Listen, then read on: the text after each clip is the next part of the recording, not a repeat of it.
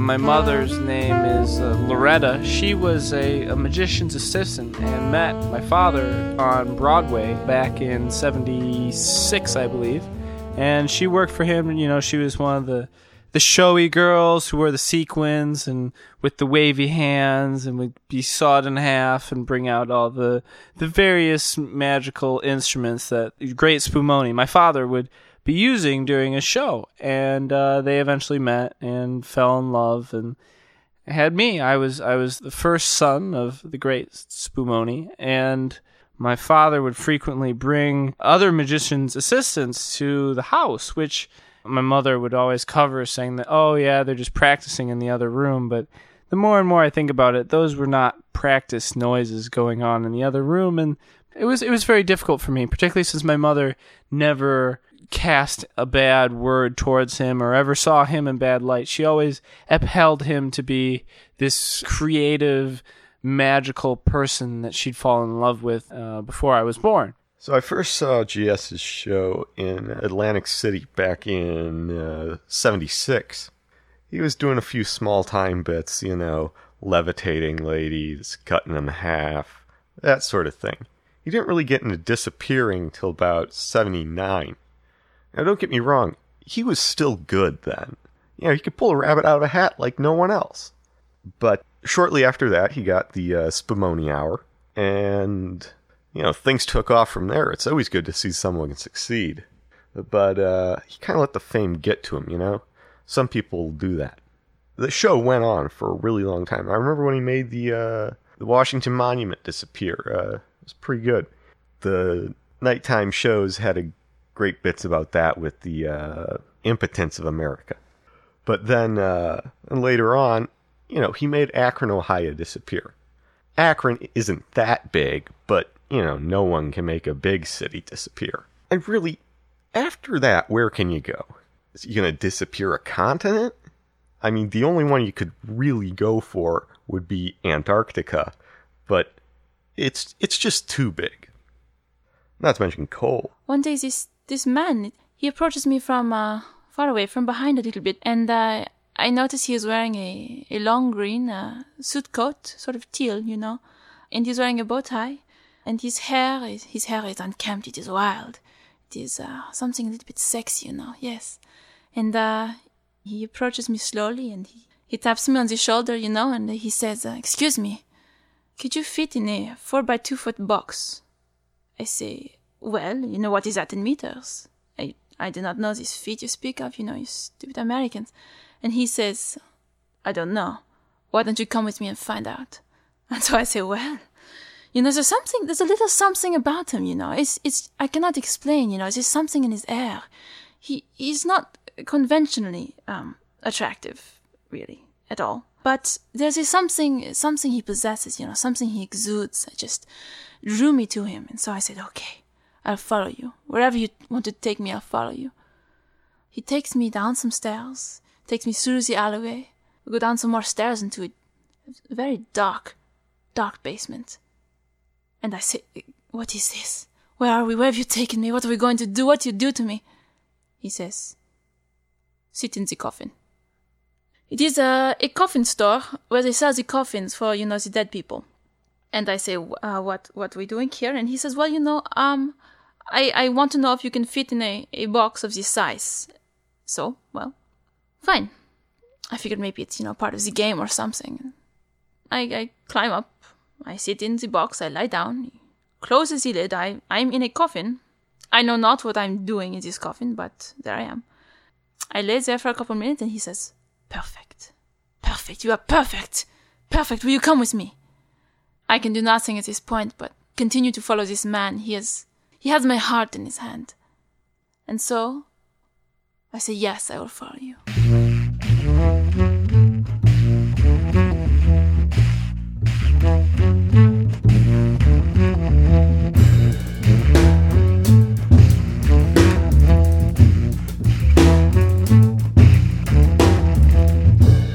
Growing up with the great Spumoni was much more isolating and lonely than than one would even anticipate. I did have two other brothers, but we were constantly battling each other for the great Spumoni's attention. And even when we did, it wasn't even enough, because we'd get his attention and he would just show us some magic trick. If I brought home a picture that I drew in class, or a good paper that I wrote, he'd look at me and he'd say, "Oh, well, that's great. I just made the city of Akron, Ohio disappear." And how can you compete with that? As a 7-year-old kid, you go back into this reversion of your own magical lifestyle. It's like, well, I rode a dragon to school today. And the great Spumoni would look and say, "Son, don't be ridiculous. There are no dragons." And it's just he made you draw the line between, what was his magic, what was pretend magic. And you couldn't live in a magical world that wasn't his magical world. And yet you couldn't live in a real world alongside him, because he's in this magical world. So really the only way to interact with him was to be a long-legged, voluptuous woman in sequins. So he asked me to follow him, to stay with him, and so I said, yes, I irresistibly drawn to you. I can do nothing but be with you. And so he says, "Wonderful. You will be my magician's assistant. You will dress in sequin dresses, and you will perform my tricks with me."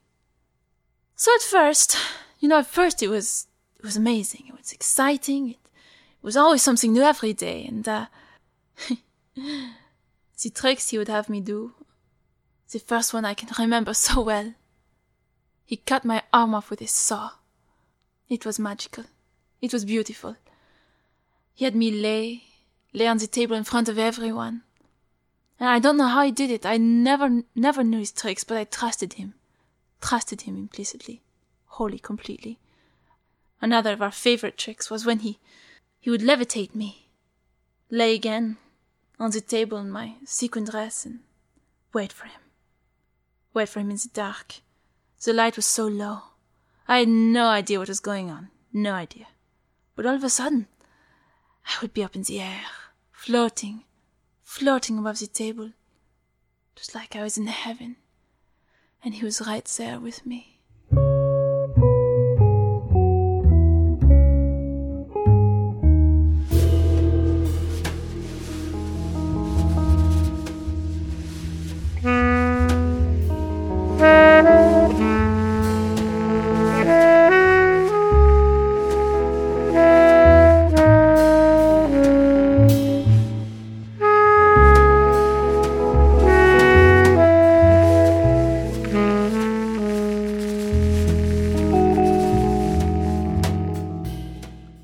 It was lovely. It was nothing better in the world. I was with the man I loved, and I could not want anything more. Except, then we would go home, and I would want to have a nice romantic candlelight dinner over some frog's legs or some escargot, quelque chose comme ça, tu sais. Mais non. Chaque soir, every night, it was, "No, I must practice my magic. I have no time for this. I must go into the basement. I'm sorry, my dear." He would have his way with me on the magician's table, out in front of everyone. But when we were alone, there was nothing. No spark between us. The spark was only at the show. Only when he was being a magician, When I was in high school, the great Spumoni's career was starting to not do so well. This was when you had David Blaine and all these other illusionists that were springing out of nowhere and showing that they could speak across eons with dead people and so on and so forth. And the great Spumoni just wasn't, his material hadn't changed from the standard issue stuff that he'd done. And at this time, this is when my peers started to resent me too. No longer was the time of the great Spumoni lunchbox, thermoses, backpacks, sweatshirts, sweatpants, shoes, armbands, watches, you name it. And they'd throw me into a locker and they'd lock it up, and they thought it was funny because, I disappeared and I was the great Spumoni's son showing how magical.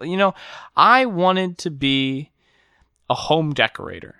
I wanted to change the way that the interior of buildings looked. And this was something that was just not acceptable in my father's book. I was lonely. It made me very sad. I had no one else. I was really close to it by this point, He took up all my time. I was infatuated, obsessed. I had no other life besides him. And yet, he was only my life as a magician. And so little by little, I began to realize this. I could always forgive him because he was so amazing. At his shows, he was incredible. Oh, this one time. Oh, my favorite show. This was amazing.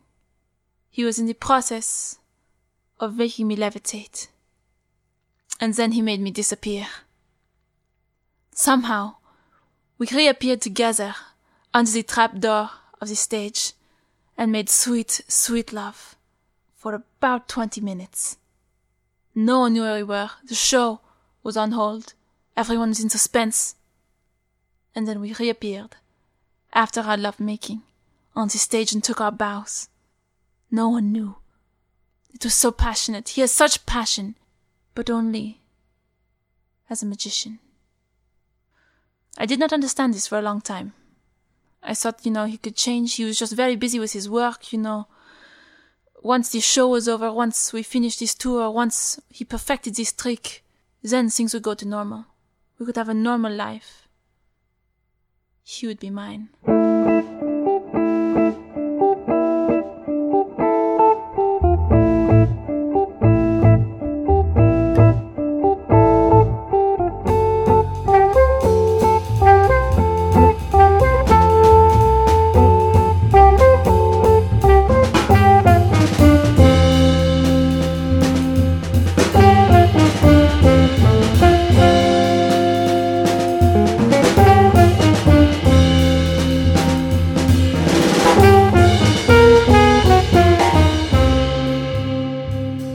Great Spumoni lived in a fantasy world, and I don't think he ever gave my mother the chance that she deserved. When my mother became pregnant with me, she eventually couldn't fit in the box that you're cut in half, and they have the closet when you open the closet, and she wouldn't be there, and she couldn't fit in these magical contraptions anymore. And to the Great Spumoni, this couldn't do. He had to find someone else. And my mother always held herself accountable, and she pushed herself, but she couldn't do it after the second trimester.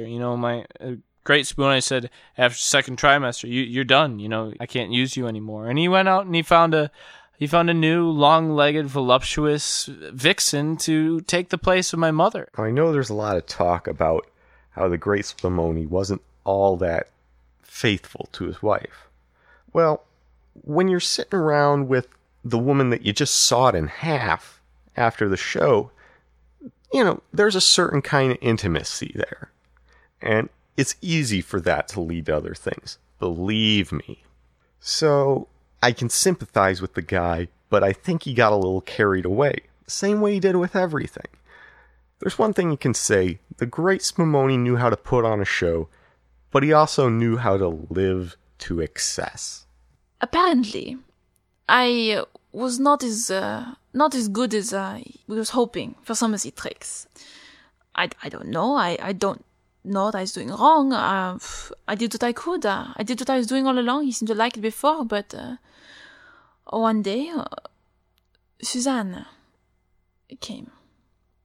Suzanne is a cute little thing, always wearing pink and baubles and blonde hair, and I don't understand how men are attracted to these kinds of things. But there she was one day, and he said, "Oh, this is Suzanne. Suzanne is going to help me with some of my tricks.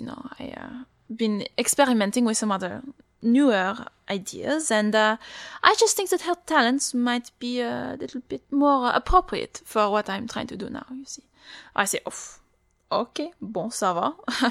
That is fine, I'll continue to do my thing. That's fine, I was a little miffed, but, I figure I'm the best he's going to get. He'll soon realize that Suzanne is nothing but a strumpet, But more and more, I found myself being told by this man, who I loved, that I was to entertain the audience on my own, and he would be right back. He had something to take care of, to go into the other room for something. And so, I would dance, but I knew exactly what he was doing. And I knew exactly who he was with. He and that harpy, they would go off into the room, go into the trap door. I know where they were. I'd be dancing on stage, tears streaming down my face, my mascara running. But I kept dancing.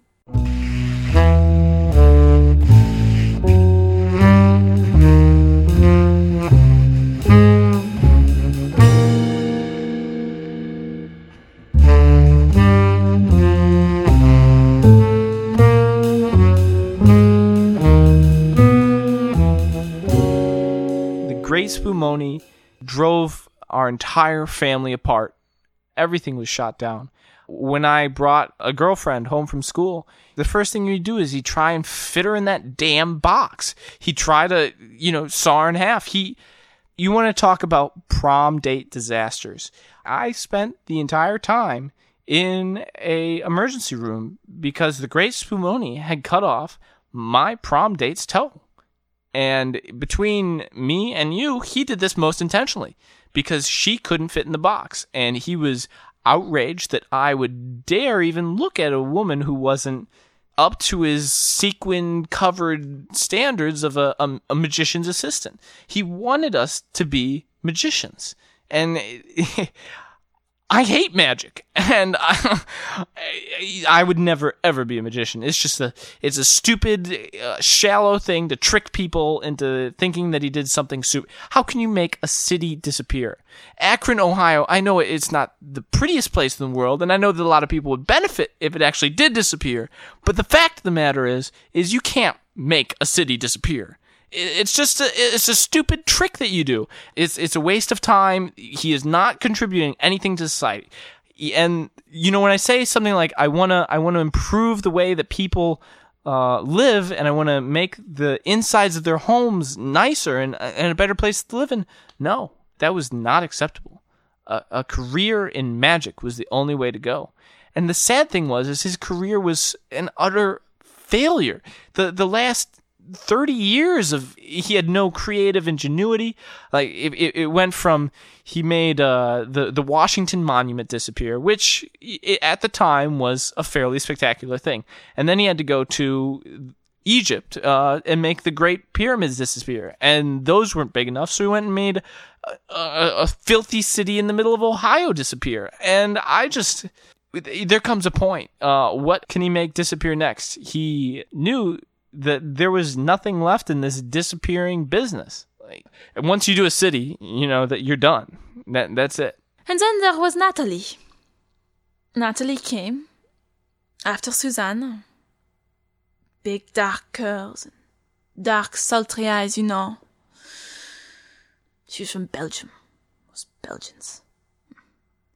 So then it was, why don't you dance a little bit, entertain the audience while I go do something in this other room with, Natalie and Suzanne. And so there I would be dancing again all alone. And he would be off with these other women. Things went on this way for a while. More women came, and I began to realize what I was to him. I was a tool. That is all I was. I was a tool for him to manipulate, to do his tricks. That's all he cared about. He cared nothing for me. He cared only about his stupid tricks. Growing up with the Great Spumoni was difficult for a number of reasons.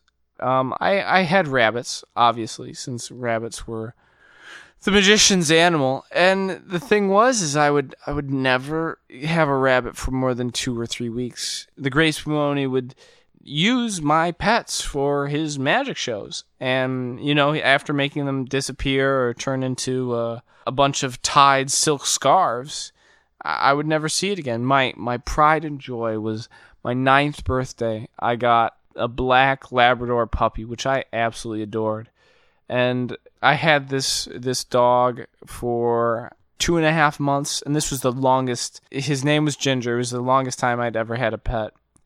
And for Christmas, the great Spumoni thought it would be a wonderful idea if he did some fantastic magic trick for me.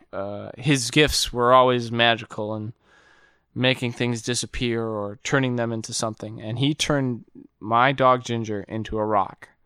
It was a slab of granite. And being 9 years old, this was absolutely devastating to me. And I kept that rock until I was in high school. And I gave it water. I made it drink water. It's actually very sad. I walked it with a leash. It ended up dragging. And I must have been just an absolute mess to see walking down the street with this slab of granite on a leash. So one morning I wake up in our big queen-size bed, and I roll over and to kiss my lover. And Natalie is there in his stead. I say, "What are you doing here, you bitch? Get out of my bed. What is my love?" She says, "Oh, God, shut up, you bitch. Go back to bed." I said, "No, where is he?" I get up. I run through the house, calling his name. No answer. I know now that he is gone. His lime green Volkswagen Beetle is gone. His shoes are gone. Toothbrush, gone. Suzanne is gone too. He's run off. My crockpot is gone too. I knew he'd take that.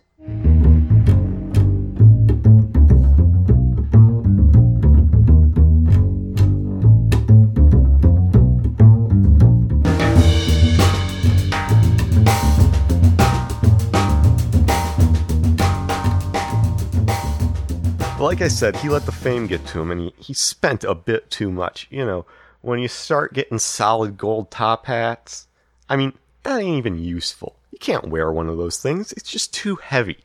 And the rabbit won't sit still in it. But he got a lot of extravagant things. And he made some deals with not so great people. So I guess he ended up in some trouble. The thing about the decline of the great Spumoni really started with that issue of his disappearing acts. It was the mid-'80s, and his acts started to be concerned with making things like evidence disappear or dead bodies disappear that were floating in a lake, or he even made 16 mob members from New Jersey disappear, which made the FBI extremely aggravated with him, and they held him in contempt of court, which landed him in jail for 10 years. I knew not what to do. I was beside myself. He had left me. After all I had done for him, after everything I had given of myself. And what had I gotten in return? I had gotten 20 minutes under the trapdoor of the stage. Here and there, when he had time, when he was not practicing his magic tricks, when he was not pacing back and forth, when he was not sawing off my arm in front of an audience. A Frenchman. You know, really in many ways during the Spumoni trial, you can't blame the man for what he did, because it really was the first rule of the Magician's Code. You don't tell anybody how you do the trick, you know? But I guess that isn't a constitutionally acceptable defense. But the state really railroaded him. I mean, I guess they really wanted these mob guys. I mean, I don't know what these guys did, but the Great Spumoni was the Great Spumoni. And you just can't take a man like that from society. But they did it anyways. So, he's up there on the stand, and, you know, he keeps pulling nickels out of the judge's ear, and he's got this never-ending handkerchief. I don't know. I mean, they were great performances, but it just didn't seem like the place. And appearing in court with a cloud of smoke just isn't a good idea. It's not a well enough ventilated room. You got the smoke everywhere, people clamoring about, the judge banging his gavel. It was craziness. I don't know what he was thinking. I think he might have lost it a little bit already then. But it was still fun to watch, you know? The man was a showman, and he knew what he was doing. I left. What else could I do? I went back home to Montmartre. And it was there that I realized that I was pregnant. I had this baby of this man that I loved, but I never could bring myself to tell my son who his father was. Somehow, I didn't know how to put it exactly. Son, your father was this schizophrenic psychopath magician who, used me for his magic tricks and did not love me. That doesn't sound so great, you don't want to tell your son this. I told my son that his father died in the war. I never really specified which war, but, it's generally a safe sort of, excuse, the war. Oh yes, it was terrible. He died, fighting for his country, etc., etc. My son didn't question this at all until, he got to be about, 16 or something. And, he asked me, he says, Mother, what war did my father fight in, how did he die?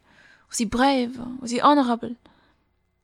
Oh, I say, Jean-Paul, ton père, he did not go to war. He was not a fighter. He was not a brave soldier. He was the great Spoon Money. My son says, what? What are you talking about? I say, son, I have lied to you. For 16 years of your life I had lied.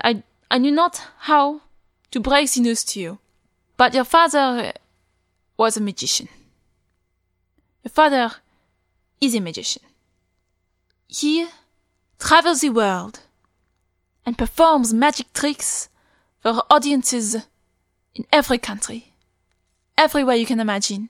He is so well known.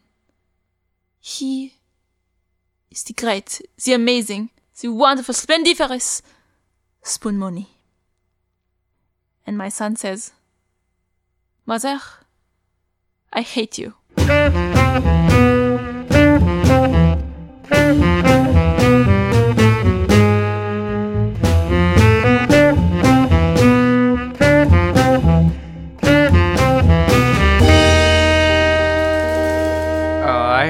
I just heard through the grapevine that the great Spoon Money's career had been going downhill for a long time. He'd been doing card tricks, and he'd lost his finger dexterity, and he wasn't able to escape from the straitjackets and the handcuffs. And he had been planning this elaborate scheme. They were going to retire the USS Pennsylvania in the harbor, and his plan was they were going to put him in a coffin with a straitjacket on and handcuffs, and they're going to fill the entire thing with Jello jigglers, and then let the boat sink down to the bottom of the Chesapeake.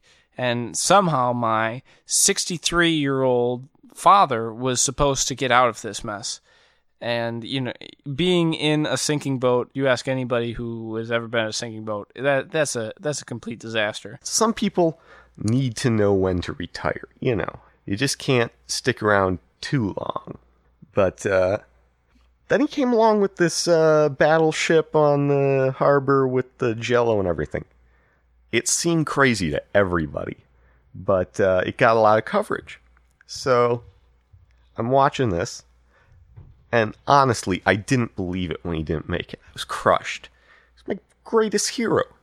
But, I guess every hero has to fall, and you deal with it. By the time my son has finally come around to accepting who his father was, his father dies, actually. His father died during those several months that my son was not speaking to me. And so I could not tell him that his father died. And my son comes to me and he says, Mother, I would like to meet my father. I think I'm okay with this. I think I understand. I think I would like to come to terms with my heritage. And I say, son, your father is dead. Yeah, that's what I said. He had actually died the previous week, no less. He packed himself into a coffin, I found out. And he puts the coffin on a ship, a battleship, filled with something, jello or something like that. I don't know, some sort of gelatin, something. That's what I read in the newspaper. And he sank himself to the bottom of the sea. I tell my son this. I said, well, you know, son, he actually just died. He packed himself in a coffin, put himself on a ship, and died with gelatin. He died amidst the deep, watery sea and orange jello. I called the Great Spumoni and tried to get a hold of him. And when I finally found him, he was in California, and he was resilient.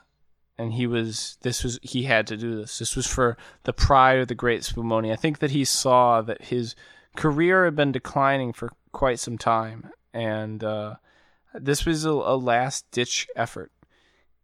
And it's really tragic, but at the same time, it is a very fitting ending to a story of the Great Spumoni. He ignored everyone who should have meant anything to him in his life. And that's inconsolable. I hate the Great Spumoni, and I always will.